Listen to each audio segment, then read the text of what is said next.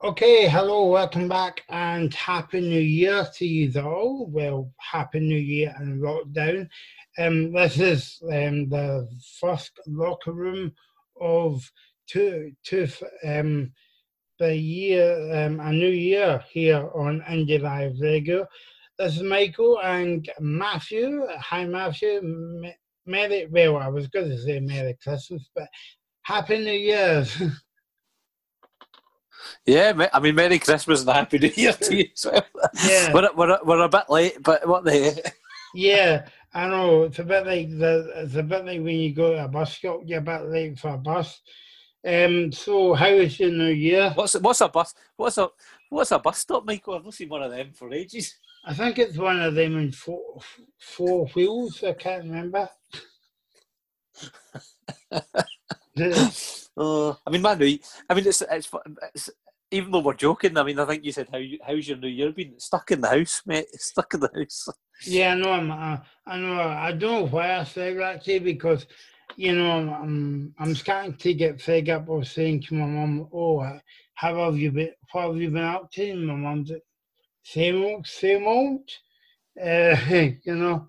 So yeah, but a busy year of sport coming up, Matthew. Hopefully, we've got the European Championships, the Olympics, the Paralympics, more football, and Wimbledon as well. So busy year for sport, and hopefully, fans will be allowed in to see it. Oh, definitely. And we also have the British Lions are supposed to be touring into South Africa in the summer. So I mean, it is like a massive, massive year of sport. As long as number one it happens, and number two fans can get in to hopefully see it. 2021 has the makings of a brilliant year of sport to make up for last year. But sadly, I don't know. Given the start to 2021, I'm not entirely sure that we'll make it. But we'll see. We'll see. Yeah, we'll see. So let's dive right in. Because we always like to dive right in at the beginning, and speak about football, our favourite kind of subject. It's been a bit of a funny, kind of like 2 week period because you had the from game, and then Rangers are 19 points ahead now, and you can maybe say the league's over. Well, it's ironic that Rangers are 19 points ahead, and it was COVID-19, so maybe there's a bit of Mhm.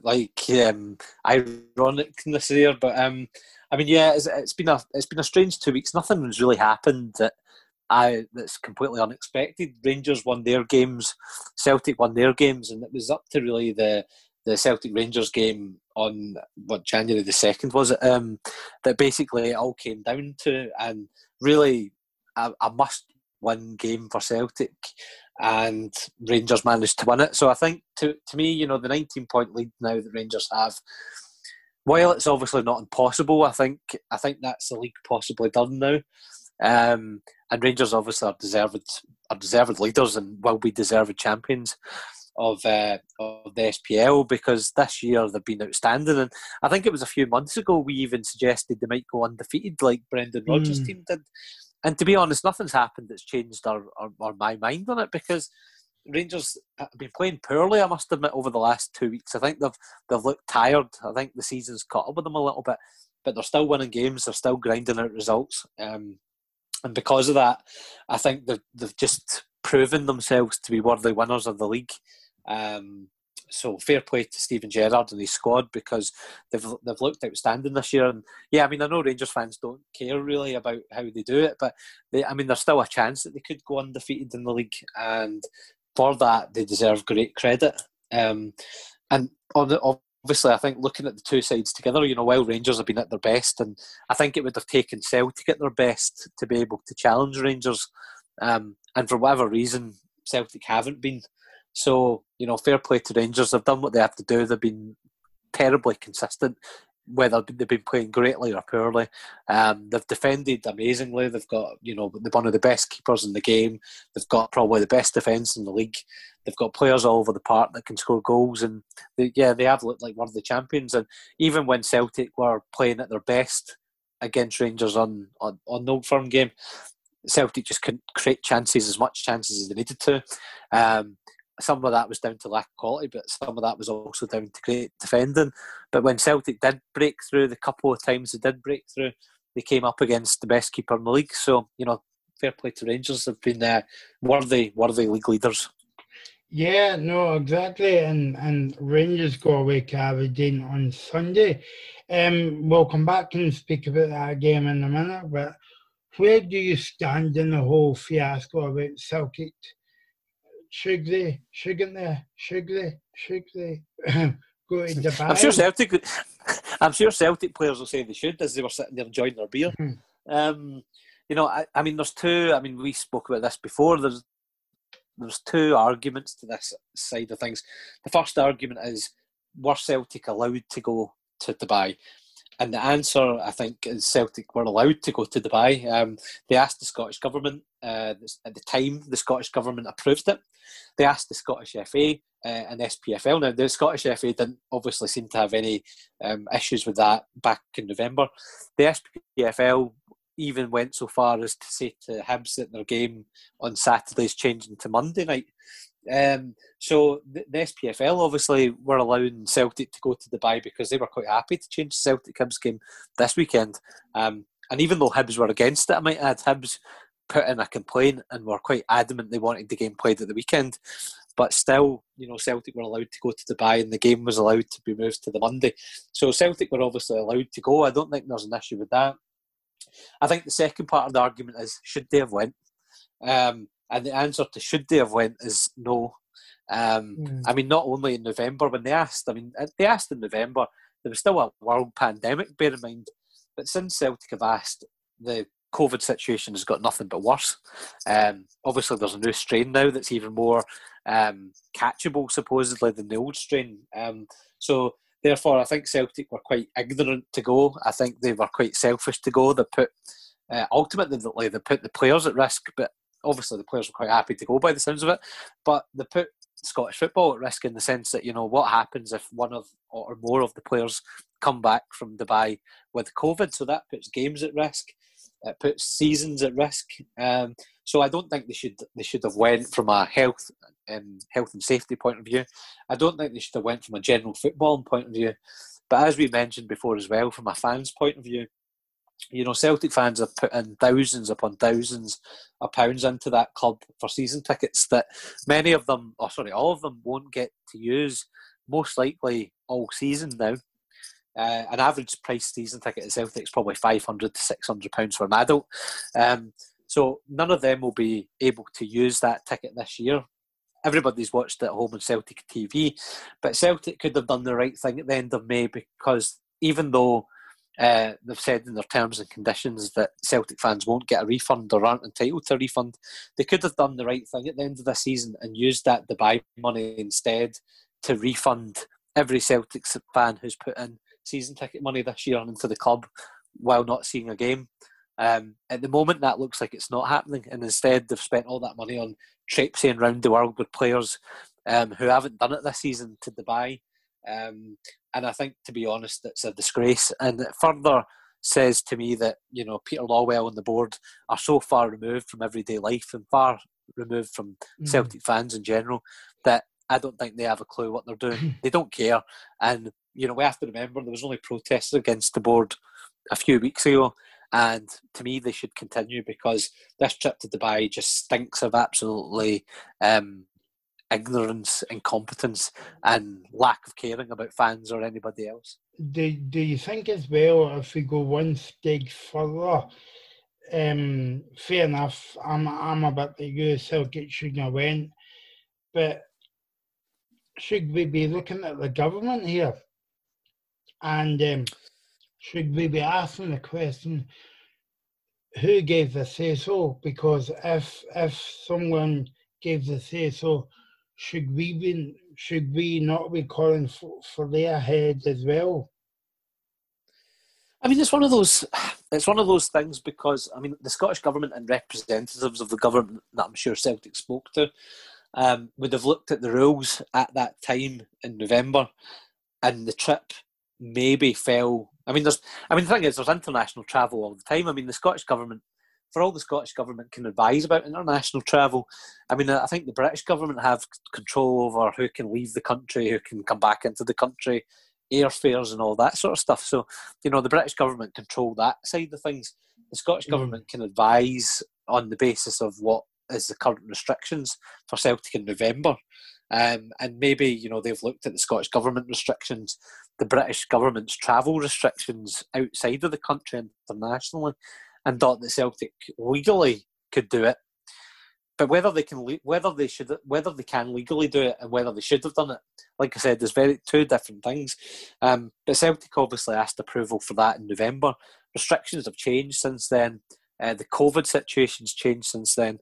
So yeah, while it might be legally doable for Celtic to travel, and they have travelled, I just think it was a complete oversight for them and reckless for them to have travelled. And yeah, the Scottish Government, probably did give the approval in November, but I mean, it's not up to them to then say, Celtic, you should go or shouldn't go. It's up to the government to say, well, can you go or can't you go? And the answer obviously in November was you can. But when December materialised and the COVID situation became apparent, Celtic should have stopped it there and then. Yeah, I mean, they should have said, right, okay, in November, yes, you can go, but we'll come back and review it halfway down the line in December, and we'll come out with an answer. But to put, as you say, that going back to your point, what you were saying was they're now putting everybody at risk by coming back, by playing again on Monday night against Hibs, and you never know, they could put the Hibs players, staff, and all that at risk because of the coronavirus as well, and it doesn't look right, Matthew, to be honest with you. No. Because no. I mean, I can tell by your voice. It doesn't sit well with you. There's just something about it. It just doesn't sit right with you, Michael, does it, with this? No, but the thing is, like, we're not having a one-tip break this year, fair enough, right? But no one team has been asked to go away. No one team has said, can we go away to England, or can we go away to Ireland, or can we go away to whatever? But to go away to Dubai, miles on a plane, what's that, 4 hours on a plane, and coming back, and it's not even that, they're putting the family at that risk as well, you see. I mean, when they're coming back to Scotland, and obviously they don't have to isolate because they'll be in a special bubble and they've got a game Monday night and stuff like that, so yeah, exactly. I mean, I'm not thinking too good about this.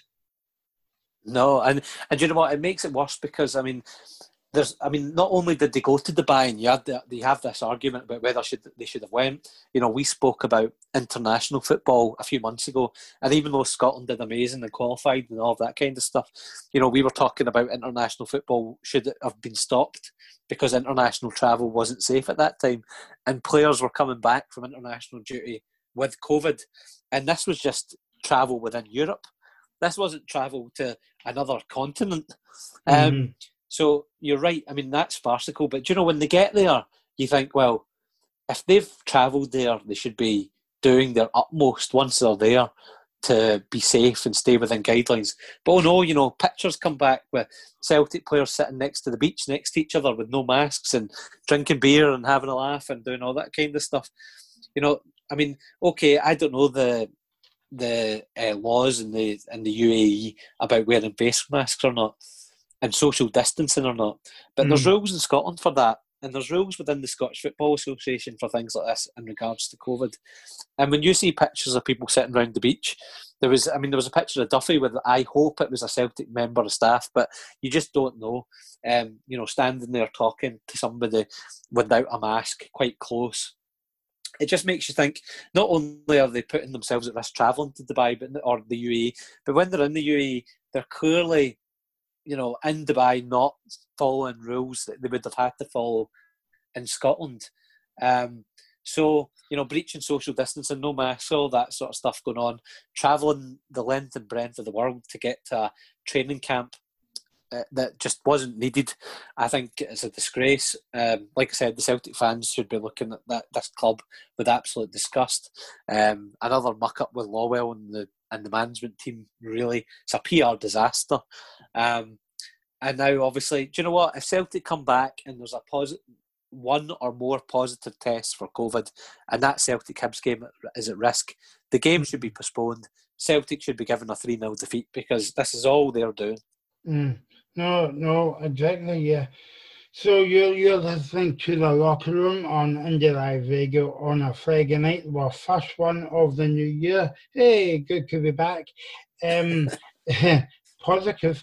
Yeah, exactly. Yeah. Yeah, and don't forget, if you missed our special show in Boxing Day, speaking about women's sport, you can get that on the podcast channel. Just go to the Indie Live, the Indie Radio website, and you can find it on there. Okay, Matthew, let's speak about the football. Other than Celtic this week. Of course, Celtic was a big story, but let's speak about another big story this week. Dundee United against St Johnstone. Now, before we get to that game, Matthew, it came out this week that Dundee United and Dundee United players and staff is to take a week's cut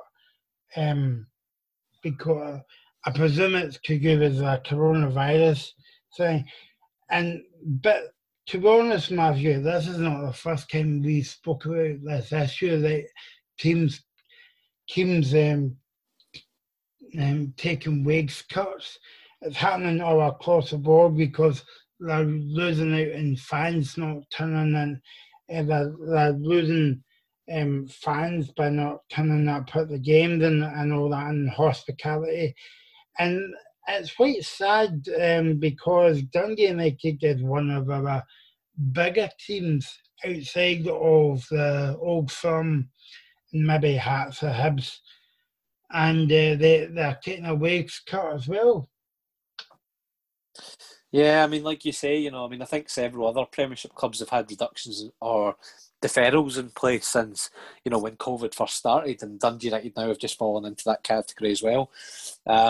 It's good that obviously the Dundee United players, I think in this regard, have agreed to take a wage cut. So it's quite good that Dundee United are actually talking to players about cost cutting, and Dundee United players are obviously looking at it. The main thing on this was that Dundee United have said that everything's on the table in regards to cost cutting, but redundancies are completely off the table. So there'll be no redundancies whatsoever in regards to players or management or staff leaving the club. So that's the main thing. It's just purely about Dundee United being able to survive the COVID situation, really. And, I think we all kind of thought when clubs started to do these reductions that by this time everybody would be back in stadiums and would be all kind of back to a sort of semi-normality, and clubs could maybe go back to helping out the players by paying them the wages either normal or at a normal rate, or even paying back any deferrals that were in place from the original point of COVID entering the market. So I think that Dundee United players have obviously agreed to it because they now know that that's the situation Dundee United are in. There's no way to continue the way it's going without fans in the stadiums. And like I said, Dundee United have said there'll be no redundancy, so that's the main thing. People will keep their jobs. It's just that unfortunately there will have to be a wage cut for Dundee United to get through this pandemic period. And also you've got the manager as well, Mickey Merrin, taking a wage cut. Yeah, and I think that's fair enough. I think everybody across the board is pitching in with this, and it's not just the players or high-profile players that are taking wage cuts. It's everybody's agreed to these reductions to allow everybody to maintain employment, and I think that's a good thing. I think Dundee United also, had used the Westminster's furlough scheme to try and sort of stem the cut of money coming in at the COVID-19 pandemic, and that had worked to a certain extent. But like I said, I think everybody had kind of thought people would be back in the stadiums by January.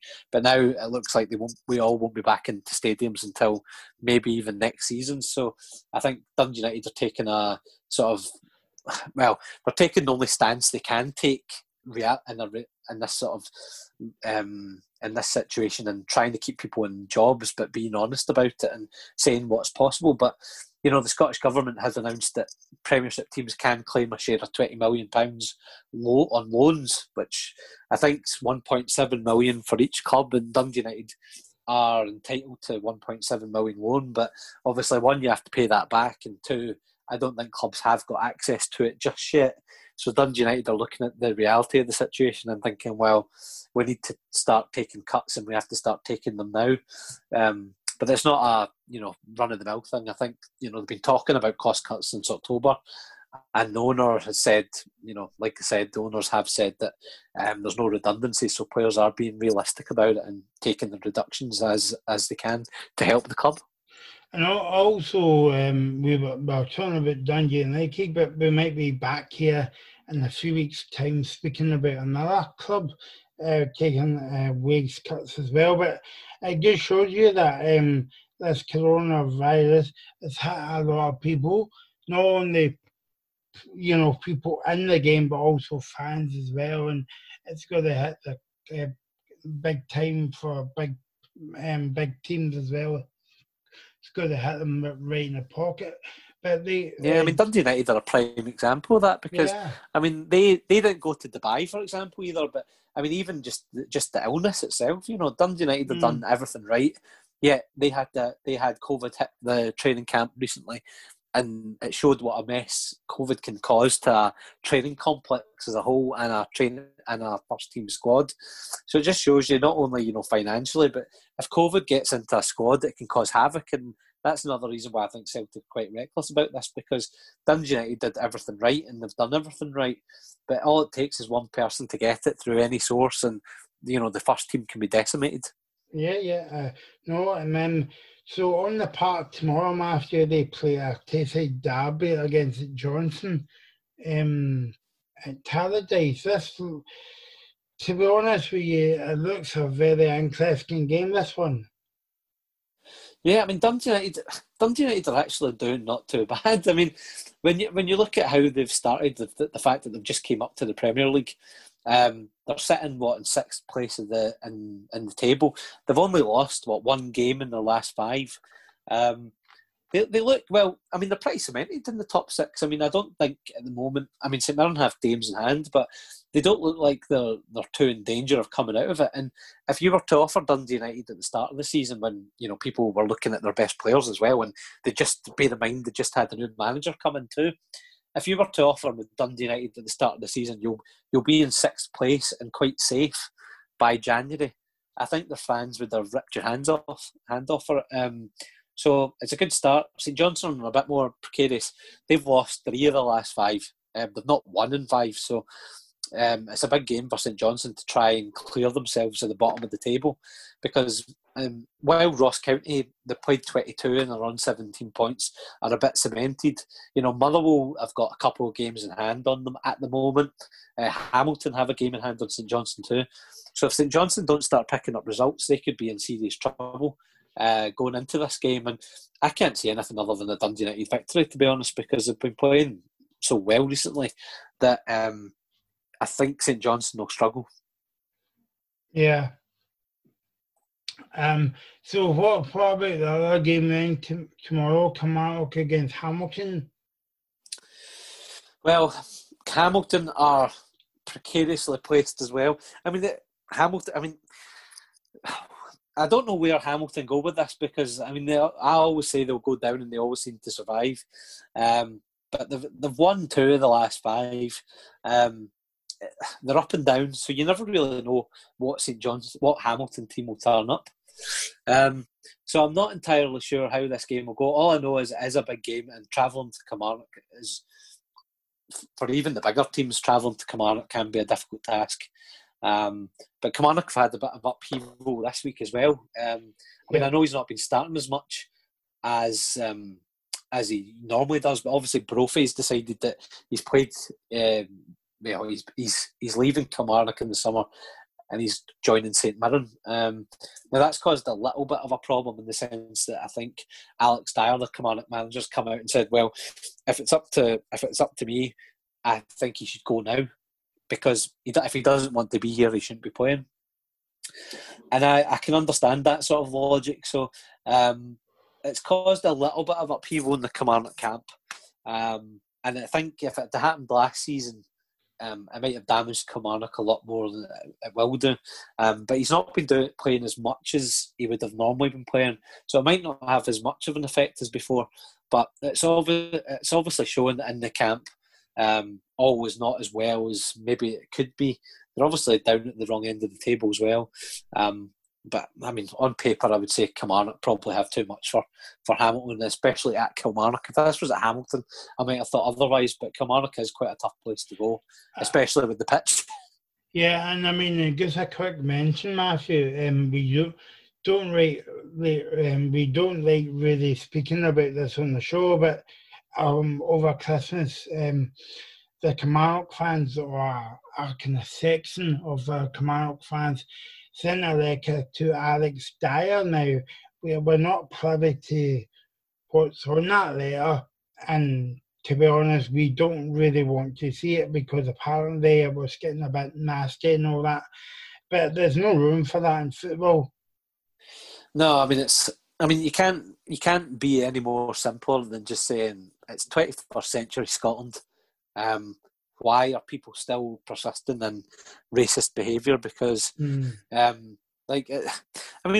actually saddens me that we're still talking about stuff like this, because especially with the Black Lives Matter thing, everything that's been going on, even in Ireland, we had an incident over Christmas and New Year with a black person being shot dead by the Gardaí, and racist incidents going on here. I just can't believe that it's still going on. And like we were talking about sectarian behaviour, like we were talking about anti-Irish behaviour, same thing with this. It should just be stamped in the bud. If anybody's caught from this incident, should be basically just jailed. I mean, I just can't see in this day and age why or how racist behaviour can still go on. It's a disgrace. They should be banned. Full stop. They're not Kilmarnock fans.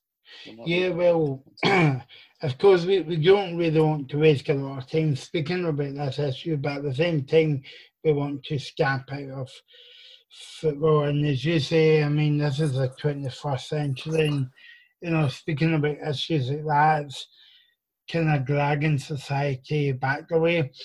Yeah, I mean, just quickly as well, we were talking about, that letter coming in, Neil Lennon was talking about that because he obviously has experience and stuff like that. And, he's coming out also and he just looks kind of bewildered that things like this are going on. And then obviously, just after that letter, and everybody's obviously rightly so criticising whoever sent it, and obviously amazed that it's still going on. We have the Celtic Rangers game at Ibrox, and we have Celtic players getting out of the bus at Ibrox and being subjected to sectarian chants, and that can't be obviously nice for them. Most of the players aren't actually from Glasgow anyway, so most of them are probably bewildered at what's going on anyway, especially the newer players are probably thinking, what is going on? But they were subjected to that, and then obviously under the Kingston Bridge, there was a sign painted on to the bridge saying "Kill all Taigs," and that went under the radar in Scottish media. But I think that all of this ties in that any sort of racism or sectarianism, whatever form it is, should just be stopped now, because if COVID has taught us anything, it's taught us that we're all in this together. We're all human beings, and the fact that this is still going on is just ignorance of the top order. No, exactly. Yeah, we'll say. So one more game tomorrow, St Mirren against Motherwell, who has got a new manager, Graham Alexander, after Steve Robertson resigned last week. Yeah, I mean, I was sad that he resigned, because I think he ultimately is a decent manager. He's done obviously okay for Motherwell. They've not had a good start to the season. They've not been at their best. I will say that for them. They're obviously languishing in 11th, although they do have 2 games in hand. So, I mean, they're on 17 points. if they'd won their 2 games in hand, they'd have been up to 7th in the table. So it's not a complete disaster for Motherwell, but obviously he left. And 8 days later, they've appointed Graham Alexander to Motherwell now. I must admit, I was a bit surprised about this. I mean, there was people in the offing for Motherwell that I thought were actually a better choice, possibly. Especially the old St Johnstone manager, for example. The job that he did for St Johnstone, keeping them in the top flight, letting them compete at the higher echelons of the SPFL, I thought he would have been a better choice for manager of Motherwell. I think Simon Grayson was also involved as well. Now, I think he also would have been a good choice. But, Graham Alexander, I think, was a bit of a shock as such. I mean, he did play for Scotland, would you believe, at the start of the 21st century. But he didn't set the world on fire as such. I mean, I think he... I think it came about out of kind of, if you want to say in football terms, about left field. Yeah, I mean, he did. He was one of those players as well. He played for Burnley, I think. I mean, he was a steady player who played internationally for Scotland, but didn't set the world on fire. And as a manager, he's kind of continued with that. I mean, he managed Fleetwood Town, I think. He guided them to 10th place in the league. But he was sacked, just a month into the 2015-16 season. He was at Scunthorpe. Did okay there-ish. But obviously the big thing I think he was at Salford City. Now, Salford City are obviously backed by people like Ryan Giggs and Nicky Butt and Gary Neville. And they put Alexander in charge. And he actually, at Salford, probably had his best spell in football management. He steered them to the Football Player. I forgot he was at Salford, yeah. How could you forget that? I know, that's bad. I know. But he was there, obviously, and obviously Salford City do have a lot of money put in, but people like Ryan Giggs and Nicky Butt obviously know football a little bit and put their faith in Alexander, and he did steer them to, the Football League. He got them to 11th last term, and it obviously was ended because of COVID, so we don't know how that would have really ended up, but he finished 11th, and they also reached the final of the EFL trophy, but obviously he was sacked 5 games into the current campaign, but Salford were 5th place in League 2, but they obviously just weren't they weren't doing exactly what maybe the class of 92 were hoping Salford would have done, and he was sacked 5 games in, and I guess Motherwell have been successful in promoting the younger players, number one, but they've all, number one, like Turnbull obviously is a prime example, going off to Celtic, so they can get young players and develop them and sell them on for big money. But Motherwell have also been good about getting players sort of from the English lower leagues, such as the league he's just came from, the Salford, and developing them into good players. Now, I think that's maybe why he was sold on the Motherwell model, because he obviously has been in the lower leagues of English football. He knows it really well, and maybe he fits into that model of being able to do that, of finding lower league players and developing them. But that's even more important with Brexit, because teams like Motherwell obviously are not going to be able to develop players from the EU as much as they would have done before. It'll be harder to get these players in.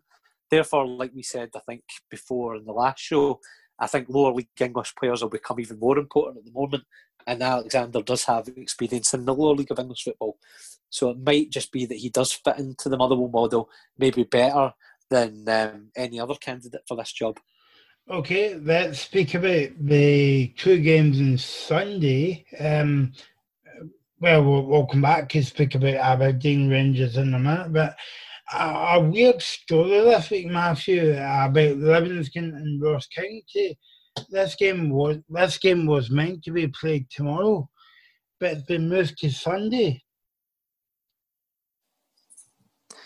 Yeah, I thought Livingston had a plastic pitch to avoid all these calls off. I mean, I don't know if they're about you, but I assumed that I assumed the plastic pitch couldn't freeze.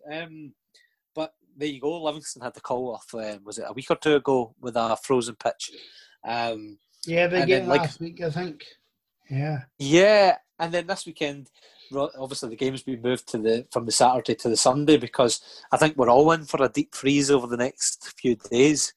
and obviously Livingston have taken the precaution of doing that, which is well, it's sensible. It's definitely sensible. I mean, I live by the coast at the moment. Would you believe it? It never freezes here, but there's ice everywhere. There's snow everywhere.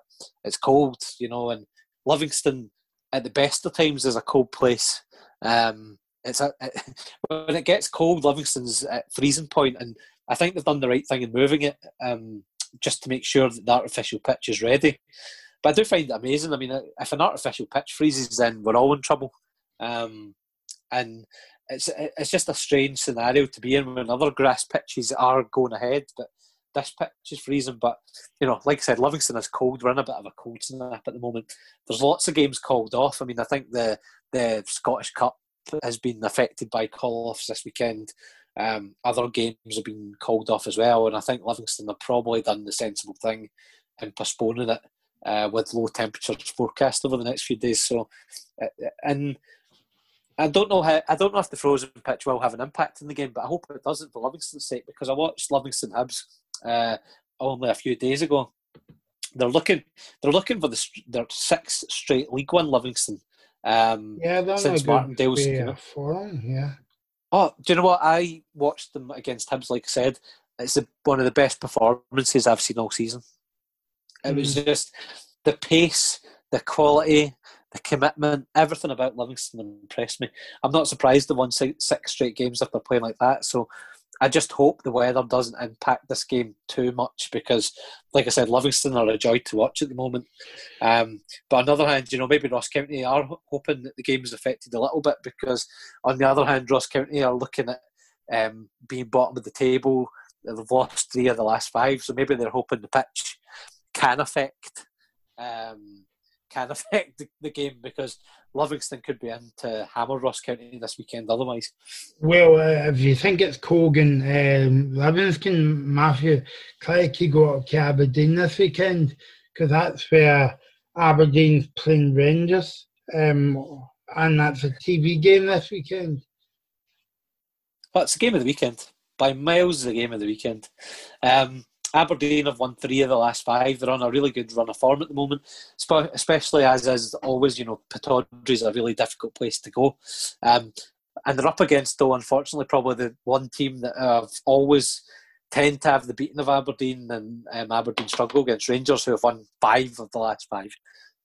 Coming into this game, they've won 20 of 22 league games this season. So it's the game of the weekend. It's a really tough one.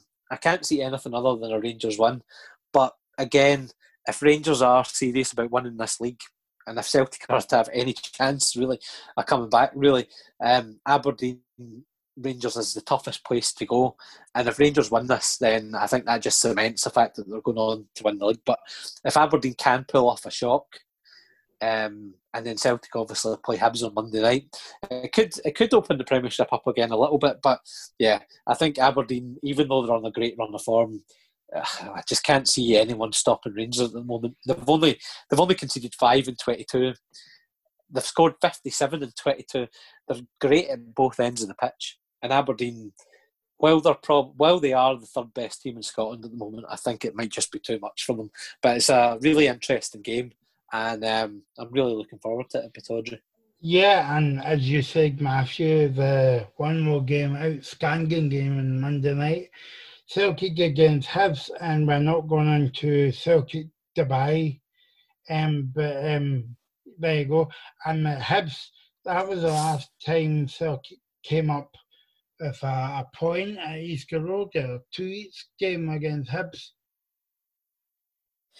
Yeah, I mean, Hibs have obviously done quite well this season, but over the last few games, they've been pretty average, I would suggest. I mean, they've lost 3 of the last 5. They look like a team who's in need of a little bit of a break. So even though I was saying before about Celtic, Hibs not wanting to have had that little extra few days to play Celtic, I think ironically enough, now that as we got closer to the game, I think them having an extra few days off was quite beneficial to Hibs, because they did look like they were in need of a rest. The form had just hit a bit of a rock bottom sort of thing. They'd lost to teams that they should be beating. Ross County came to Easter Road and were outstanding. then Livingston, obviously, even though they're a tough nut to crack at the moment, you'd have expect Hibs to have beaten Livingston and Ross County at Easter Road, and both of them came away with points. So I think Hibs were in need of a little bit of a break.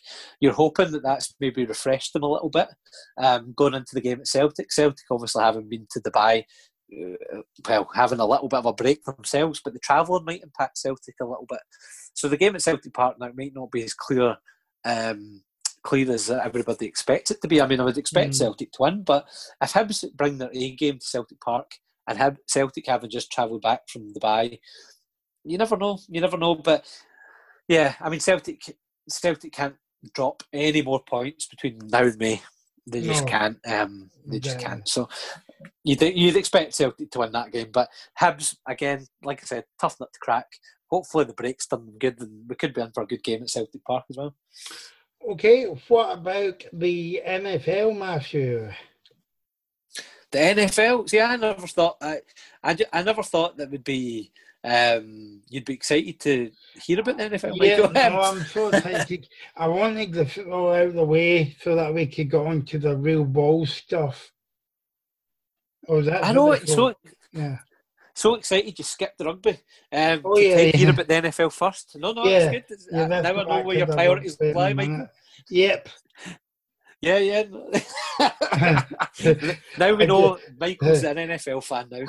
So, I think that's because I kind of flew Matthew with that one. He wasn't expecting NFL before rugby, but there you go. No, I wasn't. You did throw me a little bit. I was ready to talk about the British Lions. But yeah, I mean, the NFL obviously is going to be very interesting over the next 3 weekends because we're at real football now. We're at the playoff round of games now. This weekend, there's basically 6 games spread across Saturday and Sunday. So if you're going to be watching NFL this weekend, it's a real treat for you. So your wives or your partners might kill you. But we're looking at 9. You're looking at 9-10 hours of football here over Saturday and Sunday, so it's brilliant. Wow. I mean, and obviously Sunday the 7th of February is the date we're all looking to now because the playoffs start this weekend. But on the 7th of February is where the Super Bowl happens in Tampa Bay. So we're all everything now is gearing up to that. And I kind of thought, looking at the playoffs, I'll look at some players that I think might make a difference over this weekend and may make a difference in the whole Super Bowl picture. And the first person I went for, people won't be surprised to hear this, is Tom Brady. Tampa Bay are playing Washington on Sunday, or Sunday here. It's at 1:15 in the morning if you want to stay up and watch it. So it's Sunday morning. Tom Brady, he's looking obviously inspiring. He's just inspired Tampa Bay to their first playoff appearance since 2007. He's thrown 40 touchdown passes this year, and I think it's his best return for 13 years. So he's coming into the playoffs playing quite well, especially given that the team that he's just left, New England Patriots, were awful this year. So he's went to the Tampa Bay Buccaneers, turned things around, and the Patriots have just absolutely stunk the place out. So it just shows you how important Tom Brady is to that team. I don't think Tampa Bay will win the whole Super Bowl thing, but it'd be very, very stupid of me not to say that Tom Brady will not have any impact in the playoffs at all. So I think Tampa Bay will come through this weekend, and while I don't think they'll win it, I think he'll have an impact on the playoff picture some way or form. Another game on Sunday is my team, really, Chicago Bears. Chicago Bears are playing the New Orleans Saints. I think the Saints will win, unfortunately, but it was good that the Bears got there in the first place. Best player, I think, probably out of this game will be Alvin Kamara. He's scored 21 touchdowns this season for New Orleans Saints, even with Drew Brees, the current quarterback, being injured at some points to the season. Alvin Kamara has just been absolutely superb, but like I said, scored 21 touchdowns, and I think he'll be on form this weekend to probably beat the Bears and then go on to have an impact in the future games. The Indianapolis Colts are playing the Buffalo Bills in freezing Buffalo. Talk about Livingston being cold. Buffalo's Baltic. So, but it's funny because Buffalo can get their game on, but Livingston can't, irony. So I think Stephon Diggs will be the player to watch in this game. He's had 1,535 receiving yards in the NFL this year, even while playing with them. Have you been counting them, Matthew, one by one? Or? Not quite, but you see, I play NFL, fantasy football, so it pays to know these things. Yeah. Basically, Matthew's saying, shut up, Michael. Yeah, Stefan Diggs has ran 1,535 yards, and Scott Brown's ran 1 yard this year. No, I'm just kidding.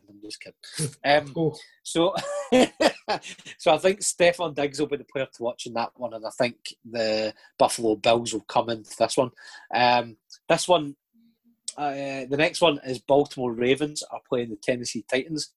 And this game's funny because my daughter is a Tennessee Titans fan and her boyfriend is a Baltimore Ravens fan. So it's almost like a bit of a Lingard derby this weekend at Tennessee. I don't like saying this too much and picking sides because obviously one of them will hate me and one of them will like me. But I'm going to go with the boyfriend's side. I think Baltimore Ravens might have a bit of a... I know. I've said it now. I mean, Tennessee will be the favourites, but I think Baltimore might be in for a bit of a shock. And I think the reason is Lamar Jackson. He's been absolutely dominant this year as a quarterback for the Ravens. They've had a 5-game winning streak that has fired them really into the playoffs this year. Jackson has thrown 13 touchdowns and rushed for 7 in the last few games, and he's looked electric in the last half season, really. And I think, the Ravens will recover. They lost to the Tennessee Titans last year. I think hopefully they might reverse it, and Jackson will have a say in that. So I think the boyfriend's team might go through this weekend. And my last game is obviously the Kansas City Chiefs, or the last game, I'm saying the last player who I think might have an impact on the Super Bowl, and I think he will win the MVP. I think he will win the Super Bowl for this team, but ironically enough, they're not playing because they've got a bye this weekend, because they finished top of the AFC. But I think the player who will have the most say in the playoffs as a whole, like I said, he's not playing this weekend, but he will have the most impact, is Patrick Mahomes, who, like I said, they might be in for MVP again.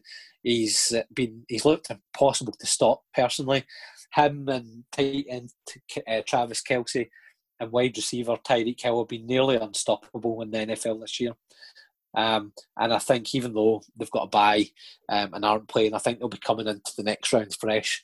And I think Patrick Mahomes will have a say, and Kansas City Chiefs will probably go on and repeat the Super Bowl. But, I mean, you never know. That's the beauty of the NFL. But Kansas City look favourites at the moment, I would suggest. But there's some cracking games this weekend, and it's well worth a watch. So there you go. There's not a big game in American football. There's a big game in Matthew's house at the weekend. So if you want to watch it, you can look out for the photos on Facebook Live. Okay, so maybe it's first on before I get into trouble as well. Let's go back to rugby. Yeah, Michael's third favourite sport now. Yeah, I mean, there's not been too much happening. I mean, this weekend, obviously, the big game this weekend is tonight.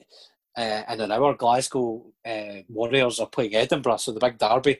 I mean, history books suggest that really there's very little to separate Glasgow and Edinburgh over the years. I'd say Glasgow used to, when I used to have a season ticket for one of these sides, I won't say which one. Basically, Edinburgh used to, Edinburgh used to dominate this game. So Glasgow used to dominate this game over Edinburgh completely. Glasgow were unstoppable. But the last couple of years, Edinburgh have come back into it a little bit. And, Edinburgh's gritty 10-7 victory at sort of Murrayfield pushed them to 19 wins from 39 meetings with Glasgow over recent years. So, Glasgow dominated at the start. Edinburgh started to catch up. But still, there's very little between these two sides, and it could go either way. Both outfits, obviously, have been really some of the best teams in the Pro 14. I mean, even though European-wise they've struggled, Glasgow have always been up near the top, give or take. Edinburgh, like I said, have started to follow that up a little bit, earning sort of, playoff places and things like that. So Edinburgh are catching up. They're quite level. Their league credentials are quite level at the moment.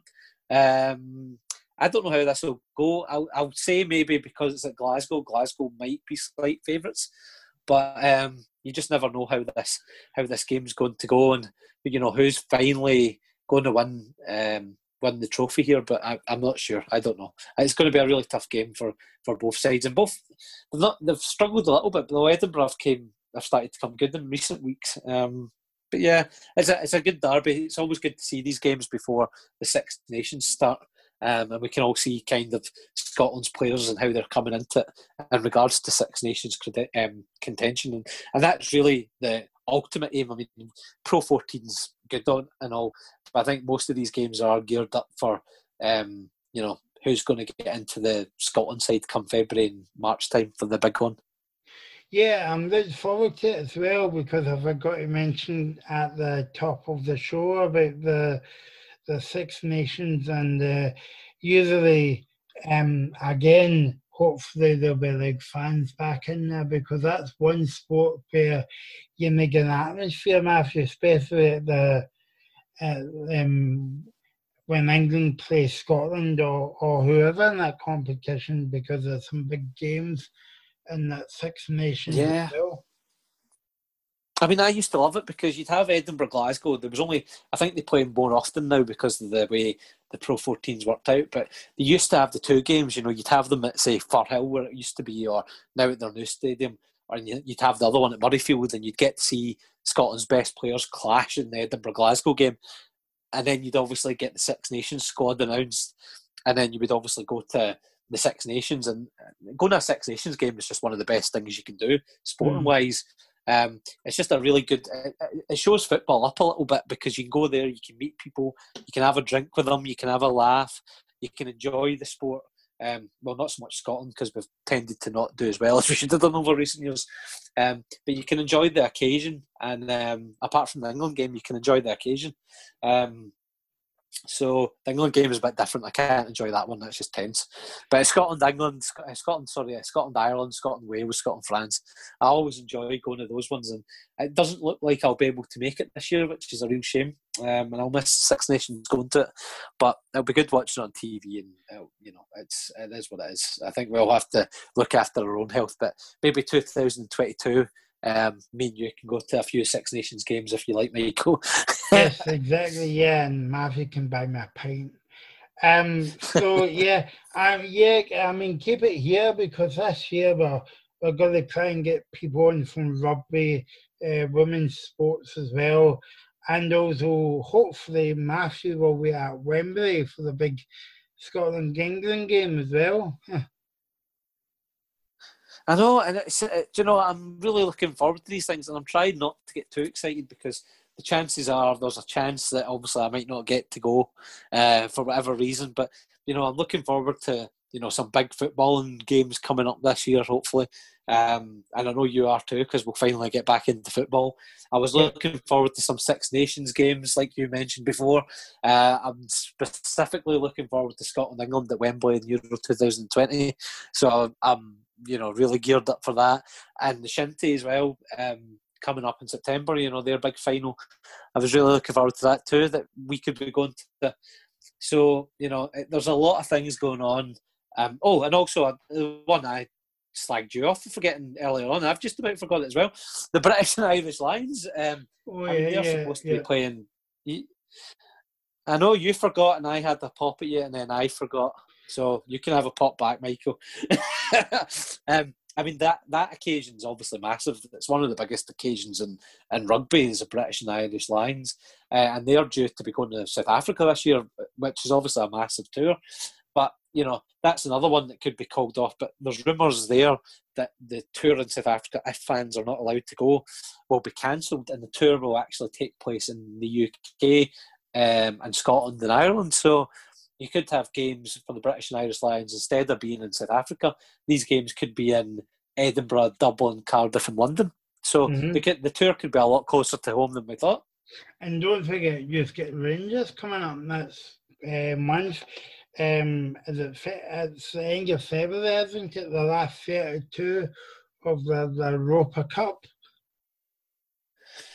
Yeah. I mean, it's massive, obviously, for Scottish football. It's massive for Rangers because Rangers are obviously showing what they can do domestically. But the reason why I want all Scottish teams to do well, generally, but obviously Rangers in this specific case, is that while it's good for Rangers if they do well, it's great for Scottish football in general if they do well as well because of the coefficient points, and also the better they do well, the more teams we can get into Europe higher up the stages of qualifications as when we are at the moment. So that's another massive occasion. So it's all looking positive if teams can finally do what they need to do. And that's good. But also the shinty, I was mentioning the shinty too, just to, I was joking with you, but it's true. The national sport of Scotland, because it's the only sport that we actually do well internationally in, is the shinty hurling thing. So normally Scotland beat Ireland, so we do quite well. So shinty should be our national sport.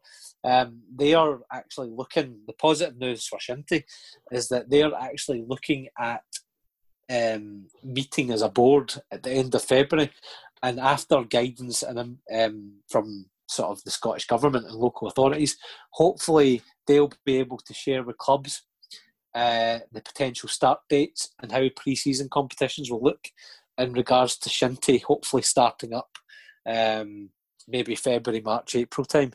So hopefully we'll have a bit of guidance in regards to COVID. But hopefully it's good news, so the shinty can start and we can hopefully have potential start dates for all competitions in shinty. And right enough, we could be finally going up to the final in the Highlands in September. Yeah, no, that'll be good. And don't forget, if you want to hear any sport that we haven't spoke about so far in the locker room, how dare we? You can email us at lockerroomindielive@gmail.com.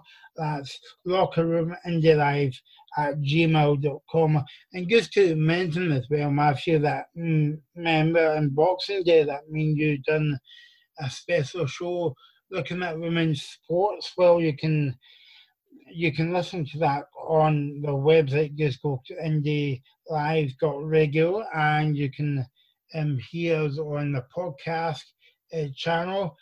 Just look for Women in Sport Boxing Day special and you can find the whole show on there. But of course, so we started the show back in, when was it, June last year, and we want to continue right into the new year, well, next year or whatever.